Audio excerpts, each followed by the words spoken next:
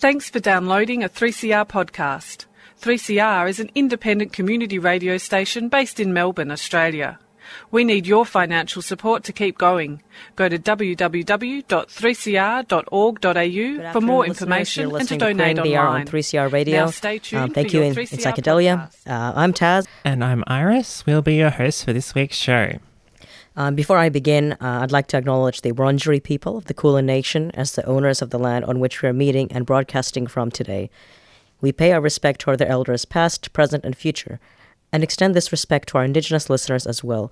This land was never ceded, and the processes of colonization, incarceration, and genocide that began over 2 centuries ago continue to this day. And I hope we can continue to reflect on this throughout the show as well as in our everyday practice. Stay tuned for an interview with Sasha and Dominic from the Aboriginal Sexual Health Podcast, and later a conversation with Whakapine storyteller, activist, and performer Amal Lutulu. So I'm joined on 3CR Community Radio Queering the Air with Dominic Herrera and Sasha Smith from the ASH Podcast, which is the Aboriginal Sexual Health Podcast. How are you going today?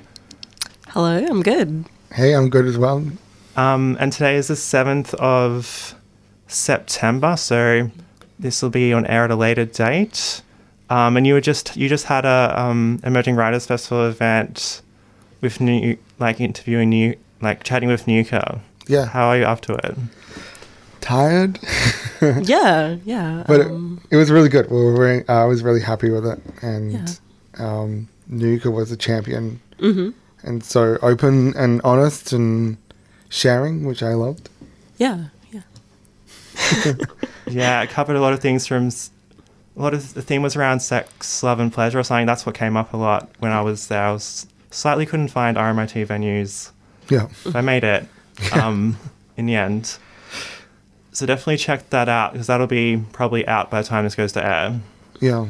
I think, it will go... We will put it up on our podcast channel, and I think Melbourne Writers Festival will have theirs as well. Yeah. And...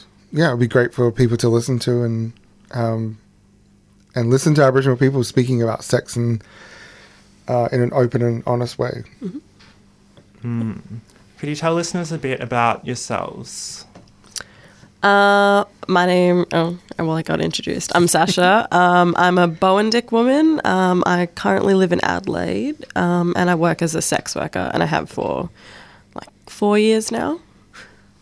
Yeah, and sorry. I'm Dominic Guerrero, and I'm Ngarrindjeri in Ghana, an Italian person, and I live in a small town called Two Wells, north of Adelaide, and queer identifying as well, and I'm very lucky to have worked in Aboriginal health for 15 years now, in and around sexual health and other harm minimisation type work, yeah. So how did you both get into being passionate about Aboriginal sexual health? I think sexual health is closely related with a lot of sex workers. Sexual health is an important factor of sex work. So I think just after working for a while, I just became passionate about it because, sexual health affects being able to work as a sex worker. So, yeah. Well, you have to look after your sexual health exactly, to be a sex worker. yeah. So it's the way that a singer has to look after their throat. Yeah. I got into, my origins of sexual health start in high school, in health classes, was really interested in it, particularly around HIV, knowing that was something that, although it was not a part of my identity as a gay man, but it was something that was, I knew was important for me to know about. Also, visiting Aboriginal health services that my mum worked in, like Ngukurranyunti in Adelaide, and seeing the desks of the sexual health workers and just being so immersed in all these beautiful postcards and imagery, and just had a real intrigue around that. And I started off working on the Clean Needle program, which meant we also were in charge of handing out the condoms. And I was always more interested in handing out the condoms than the needles.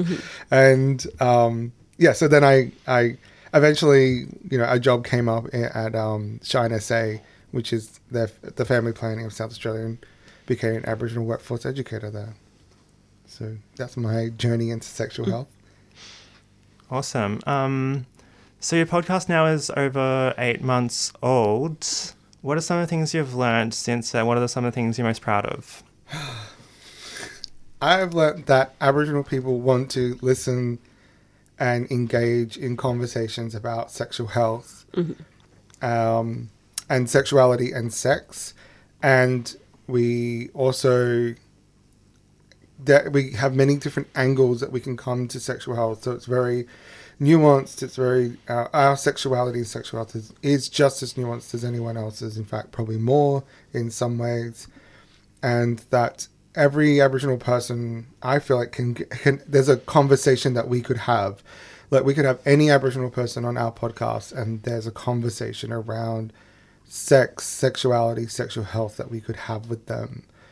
And I look forward to doing more of them. Yeah, absolutely. Yeah, I completely agree with all of that. And just for me personally, it's like a platform to, I guess, the further along I go, the more comfortable I get with myself and being able to talk about those things. Yeah, it's different because your line of work is there's still a lot of stigma attached to it. So I mean, I've only been out as a sex worker to my family in the last year. With my friends, it's been a few years, but so there are still a lot of negative stereotypes around working in the sex industry that that I have to and it's to still tackle. illegal. Yeah, it's still illegal in South Australia where we live. Where I'm paid to talk about sex.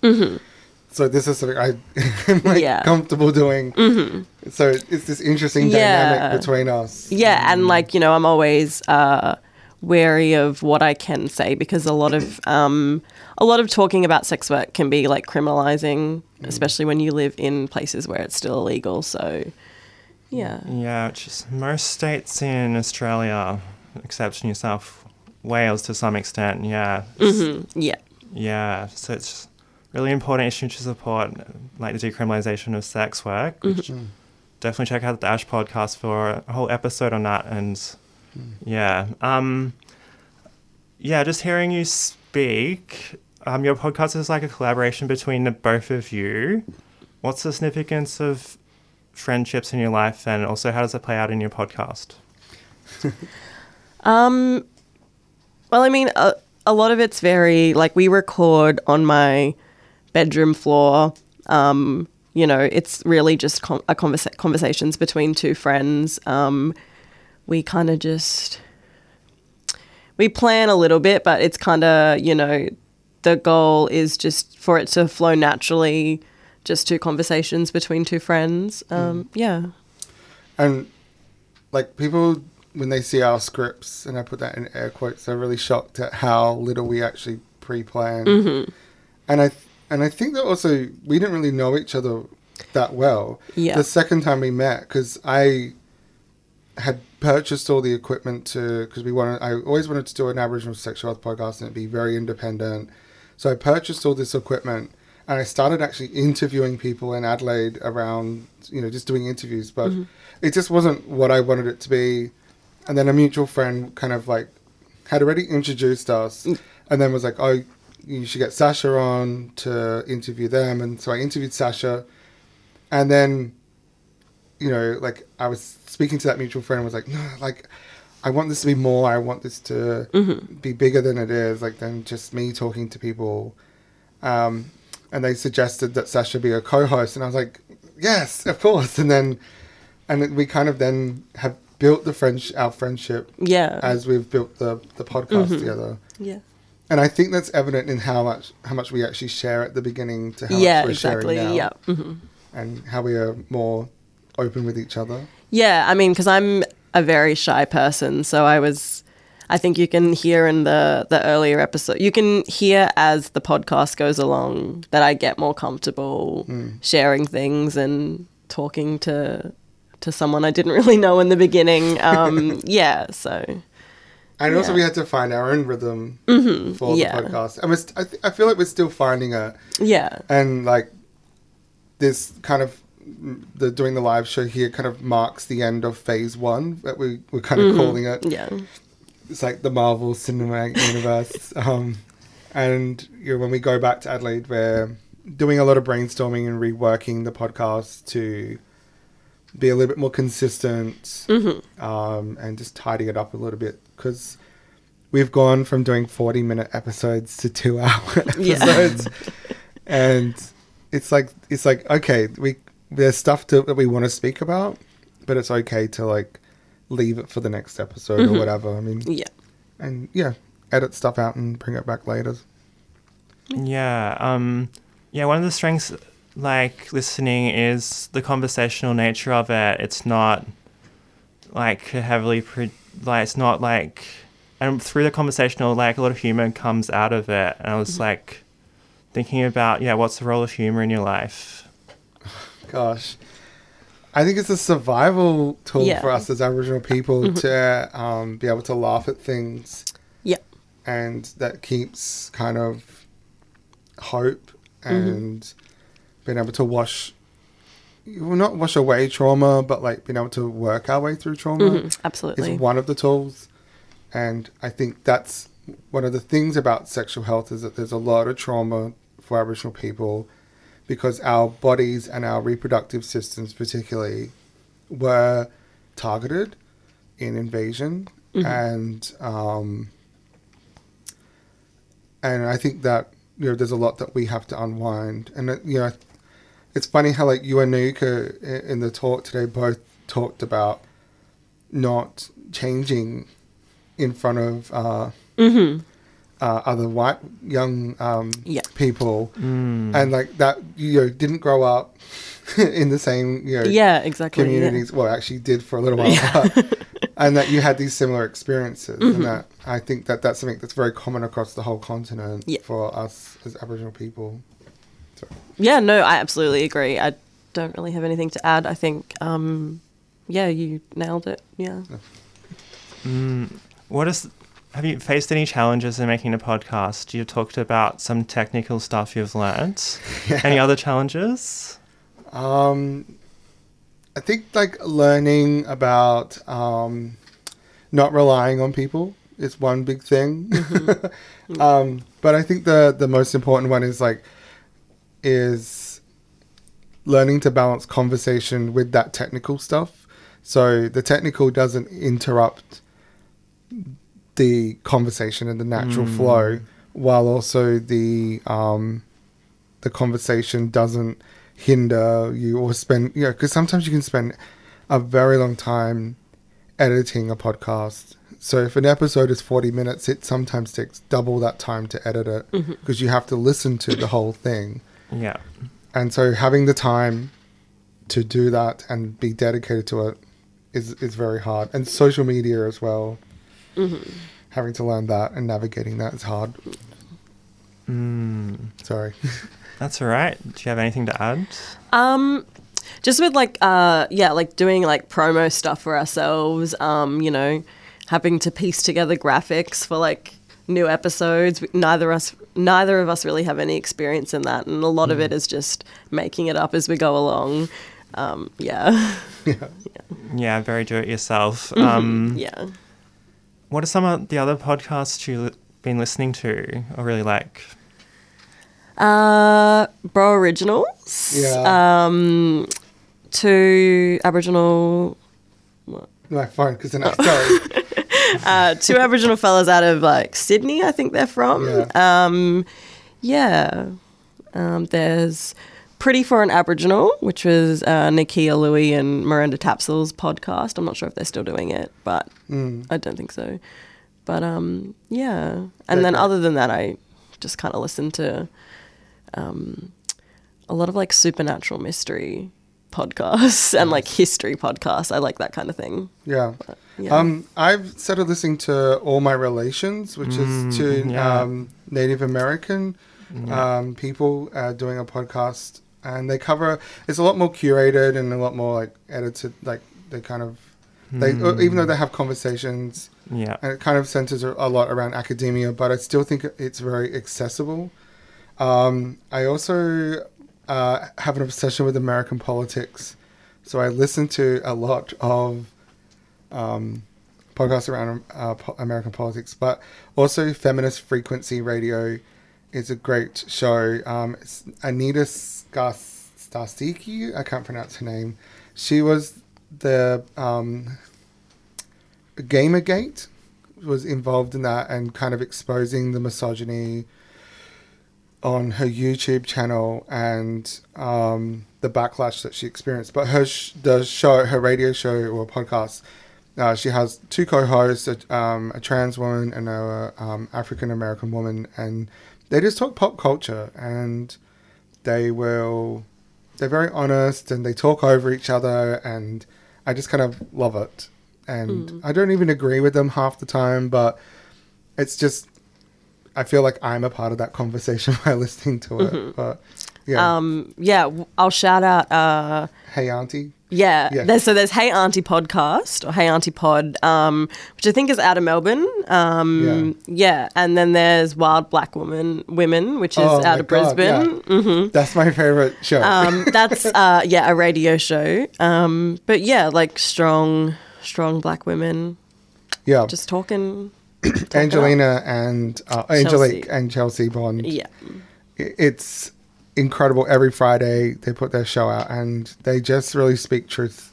And they're amazing, smart, articulate, but just also like they're for the people. And I just love that.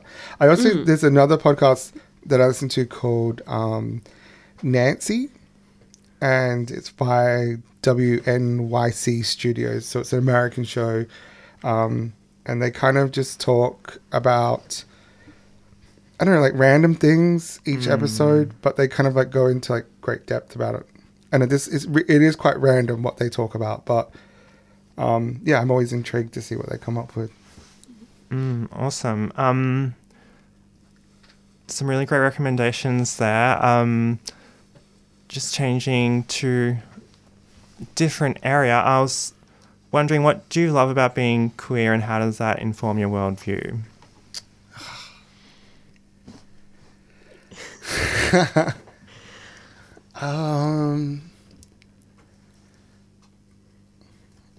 I love being queer because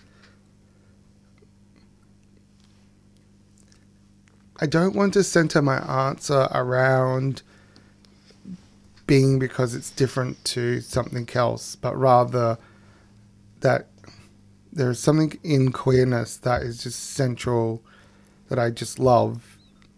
I don't know, I just love being queer. I love that is who I am and it's a part of my life. And however that came into my life, I don't know how, but it did. And it's just, I couldn't see myself living any other way and being any other way. Yeah. And especially, being a queer Aboriginal person, and how do I navigate those two kind of identities in existence? But really they're not two, they're one, because it's queer Aboriginal. It's not, because it's within me. It's one identity, which is me. But I don't know. Yeah, it's just, I think it's a beautiful thing. And yeah. Yeah, I mean, I don't think that I've thought about it too deeply beyond I just like girls. I don't really, I don't know. I don't really have an answer. I don't think that I have thought about it too deeply. I feel a lot of white queer spaces are not really inclusive of, being gay and Aboriginal in my experience. I haven't really gelled too much into that community. So, yeah, we're like burdened with the responsibility of holding one community accountable for homophobia and transphobia, while also holding another community accountable for their racism and transphobia as well in the fucking queer community. But, and how do we, navigate that and be able to exist and enjoy those communities, but then also about forging our own. And I've been really strong on that and thinking about that in Adelaide. How do I create Aboriginal queer spaces? And I really want to bring about a collectiveness of queer and Aboriginal people. And, I'm always busy with projects. I'm always doing things. And I want to create that space for our community. And I think it's a responsibility, So it's not just focusing on those Aboriginal people who aren't queer and then those queer people who aren't Aboriginal. It's also focusing on us that are Aboriginal and queer and doing something about that. Yeah. This is a big question. What are some of the big social and political changes you'd like to see right now? Decriminalisation of sex work, for one. We still have to roll back the panic defence in SA. Oh, absolutely. The decriminalisation of, moving termination of pregnancy from criminal law to medical law.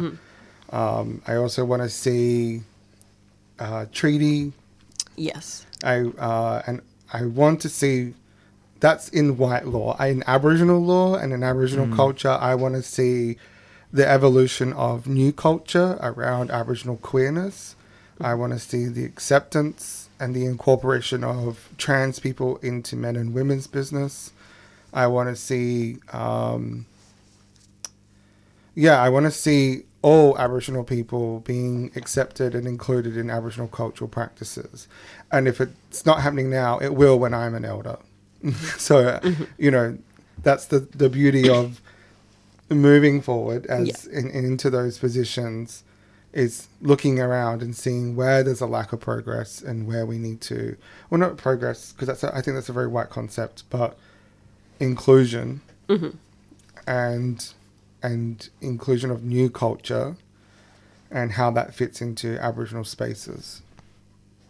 And I think that there's a lot of communities with brother boys and sister girls, particularly sister girls in the NT, who are doing that work already and are actually, in some ways, really, I don't know. I think it comes down to the individuals. Particularly, there's a lot of sister girls in the NT who are just saying, I am here and you will accept me because I am your family. And the courage that they have to stand up and do that is inspiring to me, to be able to do it in so-called progressive metro spaces. So, awesome. Yeah, heavy stuff. Yeah. Thought I'd ask about some of the things you may be watching or reading, listening to that have really caught your attention recently. Be TV, podcast. I mean, not very good on podcasts. Music, artists, movies. I'm obsessed with Pose at the moment. I'm loving Pose. I think it's a fantastic piece of television, and I think it is just like taking the trans story, the way we look at trans stories and trans narratives, just allowed, and the control and input that they've allowed for trans creative people in terms of directors and writers on the show and producers like Janet Mock. That's inspiring to see, and the outcome has been, I think, one of the best TV shows of this decade. And I just love it. And that it centers queer, trans, people of color. I love that as well. And I think Ryan Murphy, not that he's looking for congratulations, but it's good to see someone with his position of power actually, using that to allow other people to kick the door in and make those make TV shows. And now Janet Mock has done a deal with Netflix, so I can't wait to see what's going to come out of that. So yeah. I mean, I just got back like a week ago from traveling America for like 2 months, so I am not up to date with anything. yeah, so yeah. I did read I an don't have incredible. anything to add. Oh, I've just been listening and watching the usual stuff that I have for like the last 10 years because I haven't been home and I've just been constantly moving around. So yeah. I read an incredible book called My Sister the Serial Killer, which was from a Nigerian author. The author's name slips my mind, but it was longlisted for the Man Booker Prize, and it was just incredible. And it's very fast paced. It's kind of like this pulpy crime novel in a way, but it's also the perspective of it being written from a black woman about two sisters. It's incredible, and you can read it easily in 2 nights. Yeah, it's that good. Awesome. What advice would you have for other Indigenous queers looking to start a podcast? Do it. Yeah, absolutely. Please. Someone said to me one time, I was talking about someone else who was wanting to do a podcast that was similar to another podcast that I want to do, which is like storytelling around ghost stories.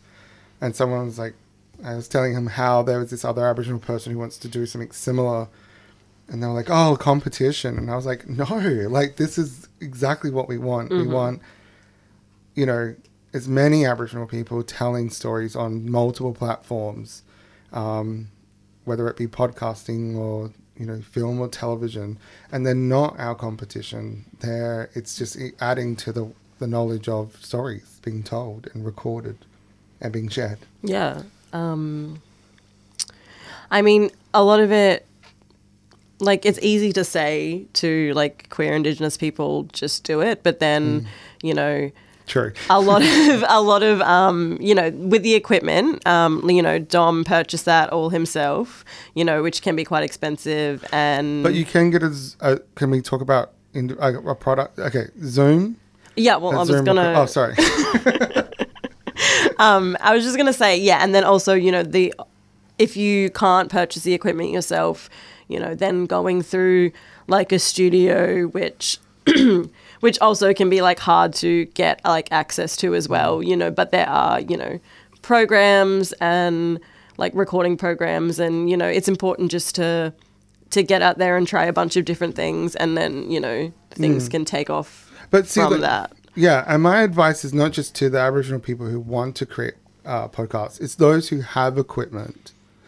So like studios and, especially these expensive radio stations that exist, allow, Aboriginal communities and other minorities to come in and use your equipment to record their stories. Create those opportunities.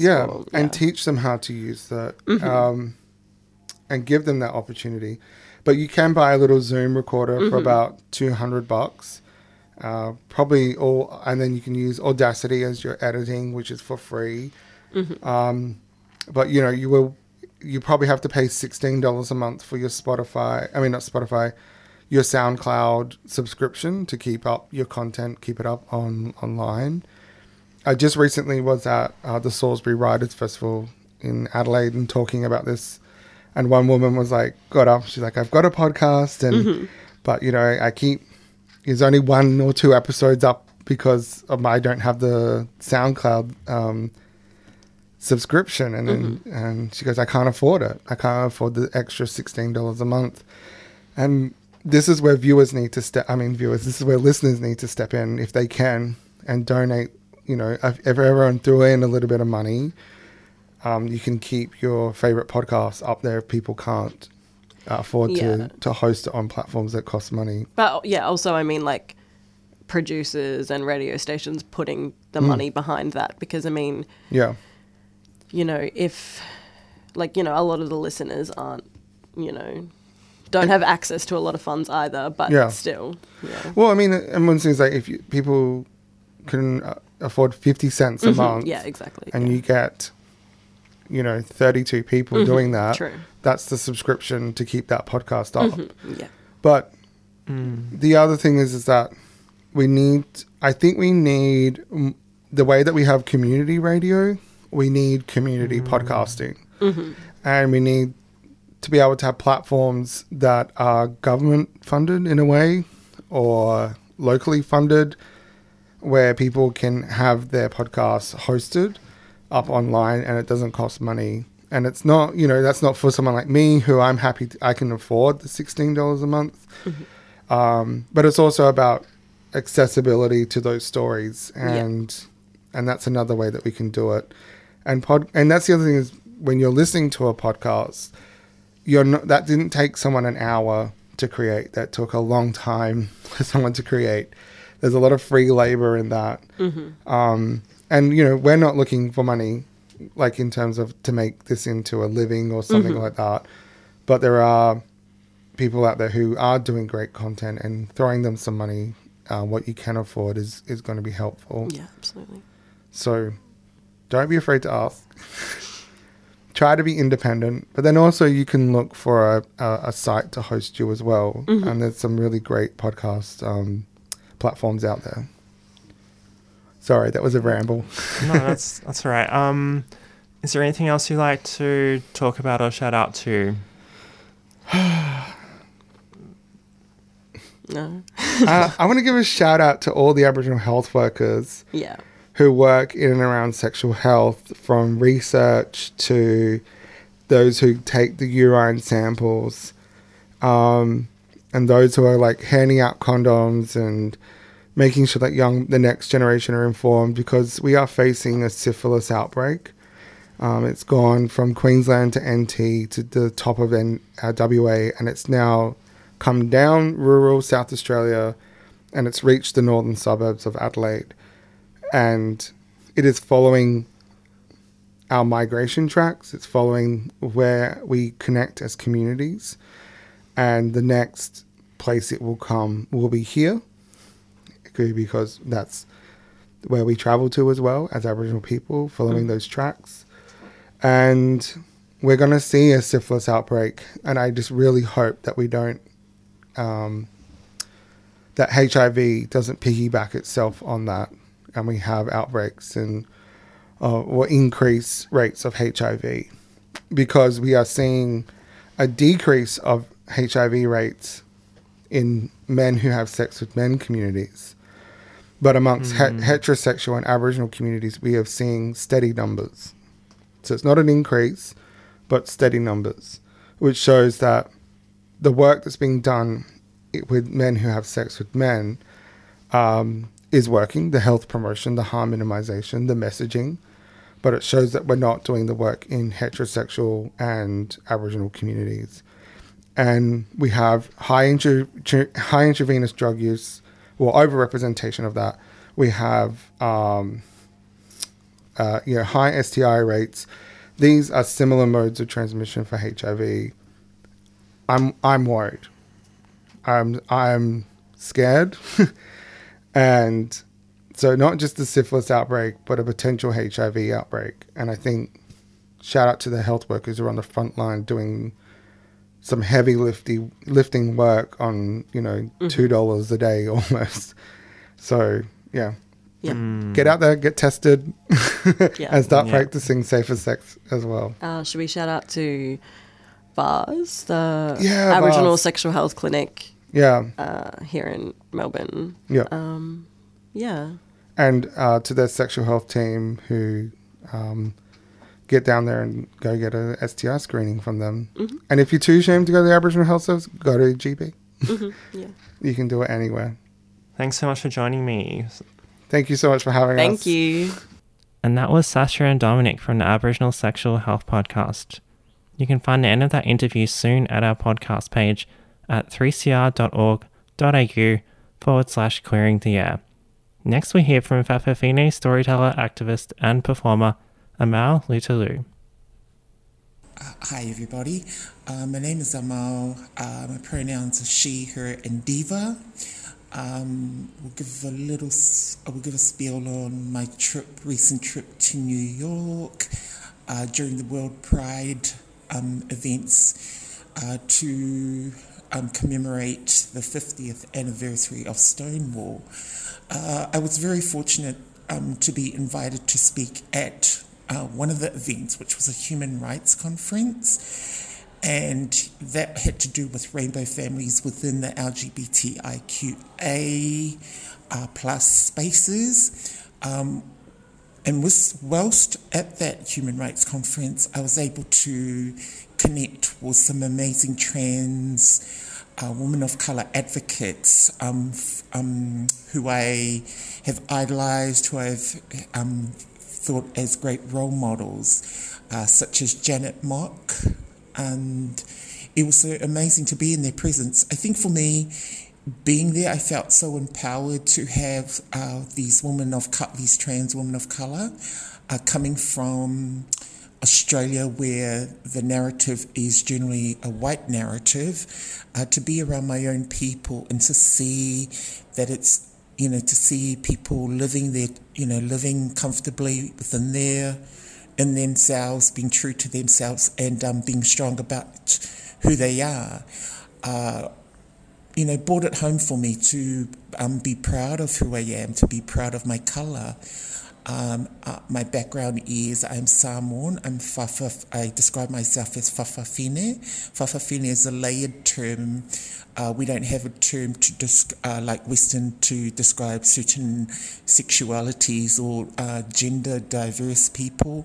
Fa'afafine is an LGBTI across the board to describe a Samoan person that fits in that category.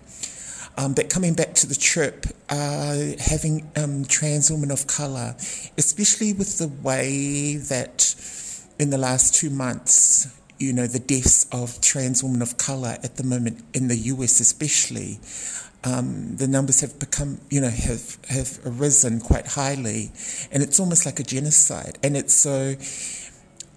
for me, it's important to voice our opinions and to come back, coming back and feeling empowered by those women that I met, but to know that, trans and gender non-conforming individuals, their stories and their narratives, we need to do something. This is a wake-up call with regards to the murders that have gone on with trans people in America. It's a genocide. It's actually a genocide to, it's so sad, to, come across things on social media, it's kind of, that visibility that we want, but it comes as a double-edged sword, wanting the visibility, yet we're also a community that's liable to getting attacked, both physically, mentally, and spiritually. We have laws here that, they're starting to talk about the discrimination laws, and that also affects trans and gender diverse people as well here in Australia. And so these discussions of, where do we fit in society as a trans person? Having to be proactive and advocate, affirm our rights, affirm, where our place in society is so important. Coming back, my attitude from New York has been, I no longer wait for the invitation to the table. I've come to rearrange the table. When I mean rearrange it, arrange it so that where you fit in, where you can, positively fit into where you feel comfortable. If you feel that you may be a certain, identify with a gender or don't identify with a certain gender, or if sexuality-wise, you find out something that fits in with you. And it was, one of the interesting things that I found when I was in, I was also there for the march that they had, but there was also a counter march as well, and a lot of the communities that were involved in that counter march to do with World Pride were, groups such as Bisexual Group, Pansexual, Bears. How did I know this? They were proudly displaying their flags, but they wanted to challenge the commercialism of things such as the Pride Parade. When it, where are these businesses who are interested in kind of exploiting, like I feel personally exploiting us, with coming out with merchandise in this one particular instance, yet where are they every single year to help protect us, to help, be our allies, to help, give money to, homeless LGBTI youth, trans and gender diverse people to have, jobs without being discriminated? Where are these businesses? So that trip, coming back to the trip to New York was an eye-opener. I felt empowered by it, that as an individual from the LGBTIQA plus community, that we need to continue. People use the word fight. I use the word affirm. Affirming our place in society. That we must continue to, tell our stories or have our stories. And just as I just recently sat with a group tonight, hearing the narratives of people of colour, for me is huge, because that identity, coming into a white society is so prevalent. Having grown up in the 80s and not feeling really disgusted in the colour of my skin, thinking, why couldn't I have been born a different way or that? But realising, feeling empowered to take ownership of my, my transness, my whawhawheneness, my colour, my cultural identity, and being able to empower it, empower myself and empower other people, and be able to tell those narratives. One of the beautiful things that came from me at the Pride March that I was involved was to walk with my Pacific community,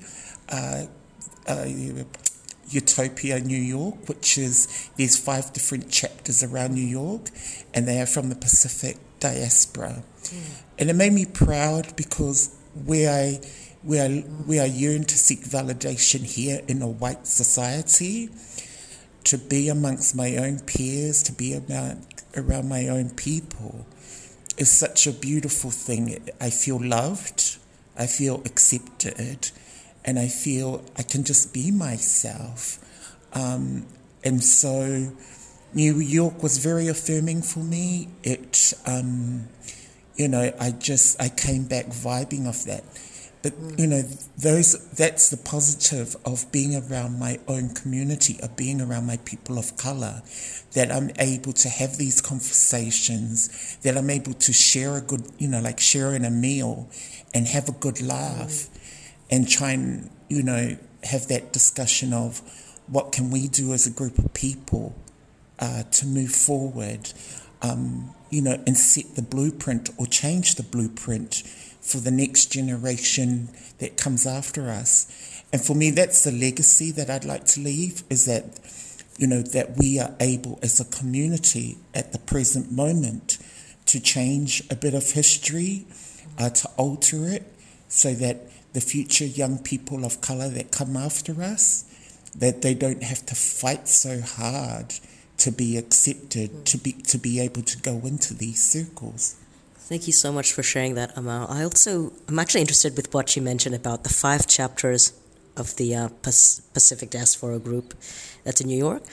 And, that's quite surprising, because in New Melbourne, we're lucky to even have 1 chapter of anything. Just curious along, I guess they're organizing, how they've organized into 5 different chapters, for example. Are they like geographic, or are they different arms?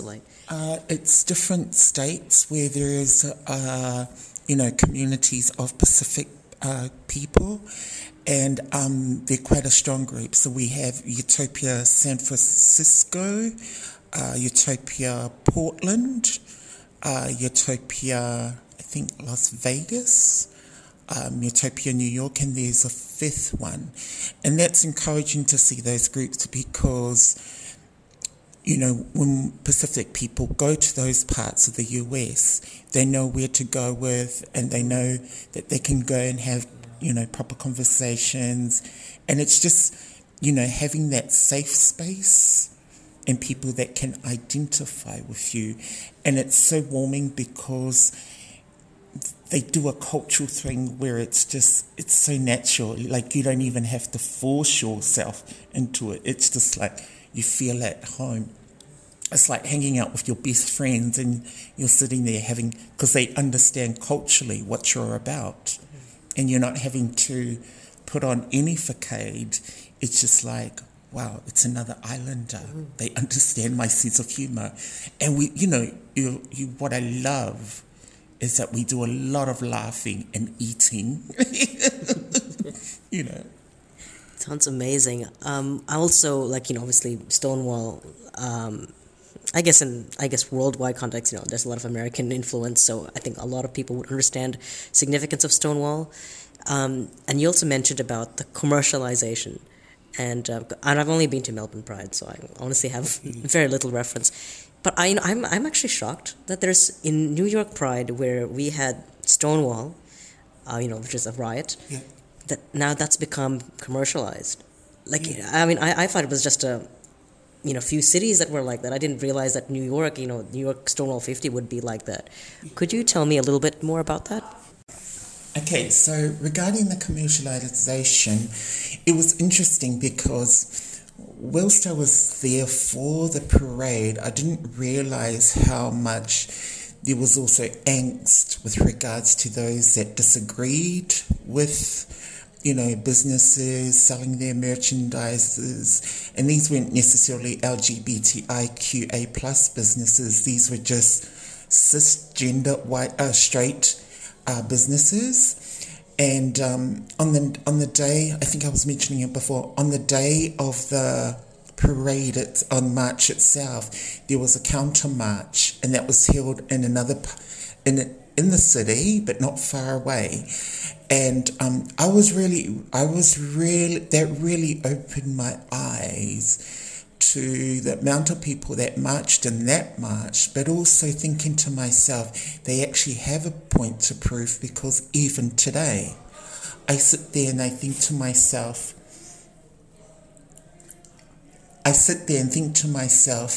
those businesses that came aboard to sell their LGBTIQ merchandise for Pride, where are they today? Where are they today with their money? Where are they today helping, we've got LGBTI youth in America, homeless.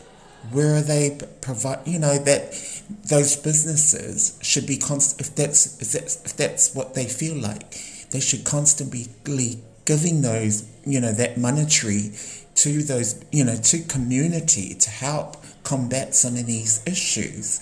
It's even like for trans and gender diverse people, being able to have employment, things like.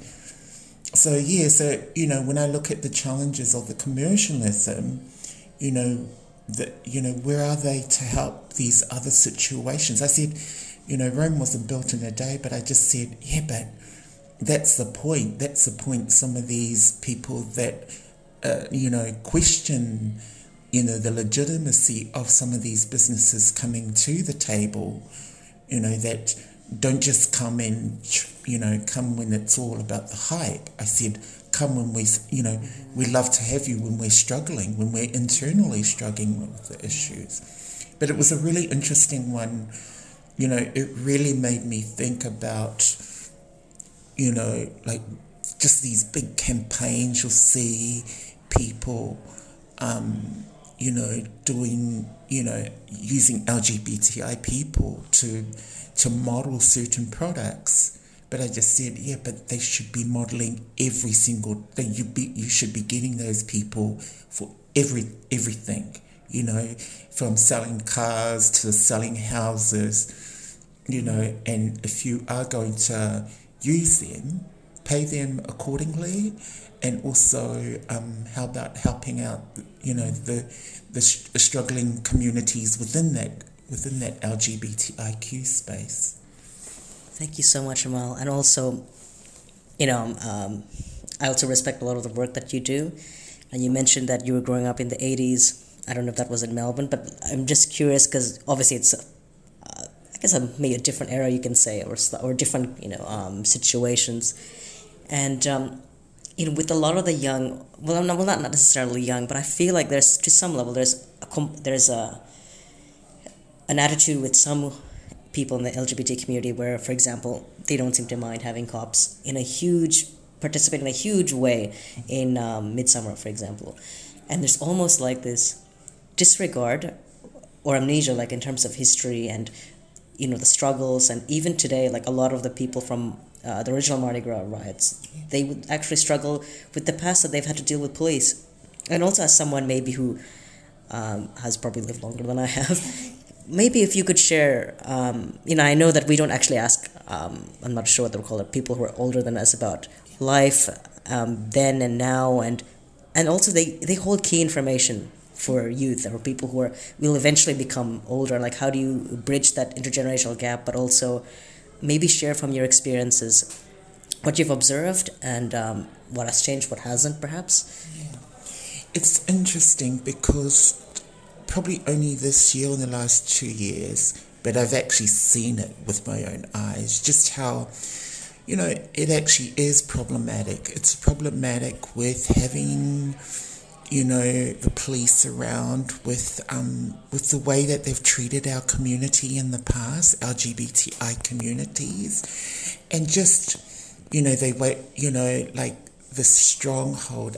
We had a situation with New Zealand, and the way their Pride event, I think it was their Hero Parade or their Pride event in Auckland, and there were some discrepancies over the presence of the police, but knowing their history with communities and just multi-ethnic, people of colour communities, and so the committee had asked them not too much in their uniform, and they disagreed with that, and they took it upon themselves to pull out, and there were other businesses. My point there was, who are you?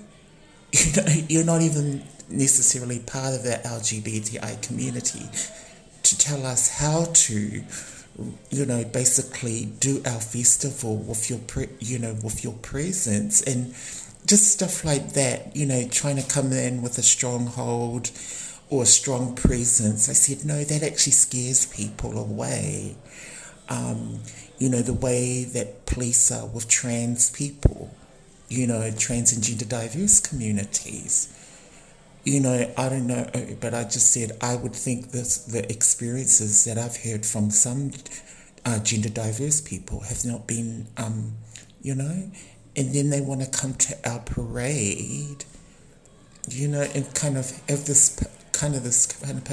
So I see how problematic it is when, the police try to come in and feel that they can have their say, when I just said, no, you're actually like every other group, like social group, you're part of community and we appreciate your support.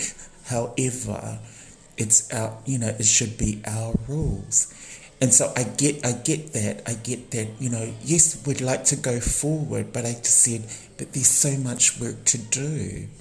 I'm also, I can't speak of, but I also sense with, the asylum seeker LGBT refugees, I think there would be some kind of fear, with the police presence there, after, I just said, the police presence with, refugees and asylum seekers here.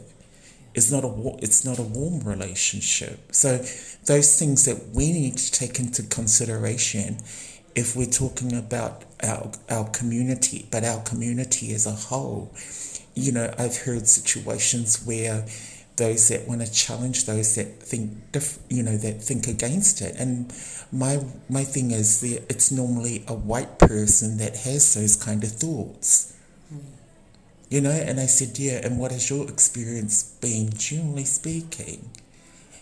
So, I do think it's problematic. I think the police have a lot to answer for. I think there needs to be a lot of healing and there needs to be a lot of talks. And I personally think that the police need to step back a bit, and listen to community, take on board the stuff that makes people feel uncomfortable, like with them, like even just the fact that they want to wear their uniform, you know, and they disagree, you know. I just said that's something small, like you can actually just wear a mufti or a t-shirt, you know. But yeah, I see it as problematic, and I think there's a lot of conversation that needs, but the police actually needs to, when it comes to LGBTIQ stuff, they need to take a back seat because it's not their parade. You know, it's the LGBTI community parade. If it was their parade, then do it their way. But you know, I said it makes a lot of people feel unsafe. You know, but yeah. And could you talk to more also as well with the intergenerational gap, and maybe also from your life experience? I guess maybe in the 80s until like 2019, I suppose. I see that there's with regards to the intergenerational gap, there's a lot of connecting that needs to happen. And I see it in the general LGBTIQ spaces that I personally go into, where it's very white. It's a very white narrative. And so, I think it's great having groups like Democracy in Colour who acknowledge that our people of colour voices are missing in that discussion. I think one of the challenges for elderly people is the change of language, and not wanting to, sometimes acknowledge that, my thought on it is the cultural dynamics and language are going to be forever changing. I see it within my own culture, Samoan culture, text messaging in short format. It's just the way it is. It's just, with the way social media is now, we're seeing, people, it's about connections and the way people do things. And, we're just having to find a way that we have to adapt. As a teenager that grew up in the 80s, I've had to realize that I've had to change certain things, like I've had to get used to the language, like in terms of my activism. One of the things that, is, using words such as non-binary, which was a challenge because as a person growing up as a gay boy back in the 80s, it was just like, if you're going to transition, you go all the way. There's no in between. And so terminology like non-binary, it didn't even exist for me, whereas now it is. That's an example of language. The culture dynamics will be ever changing. I think it's up to the individual to personally try and navigate that. As an elder person, I've had to ask those questions. I've also had to inform myself. It's not easy, but I think to myself, but Amal, the world is not going to wait for the way that you grew up. It's going to be forever changing. It's like the young people now, 40 years down the track, the cycle's going to change.